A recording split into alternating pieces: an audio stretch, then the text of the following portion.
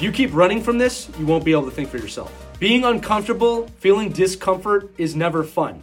But if you run from that discomfort, if you run from what's uncomfortable, and you never sit with your thoughts and learn and grow and move forward, you're destined not to learn and grow and move forward. More importantly, if you do not sit with your own thoughts and dissect and dive into what's uncomfortable, you're going to end up filling yourself with other people's thoughts, and you will not be able to find a way forward in that environment. Or worse, you'll never learn to think for yourself. Just remember, growth comes from the uncomfortable. Growth comes from discomfort. When you look at the planet, it's emulated in the earth. Land is formed from volcanoes and earthquakes and tectonic plates and things exploding and moving all over the place. But eventually the land rises above the sea and you have a place to stand.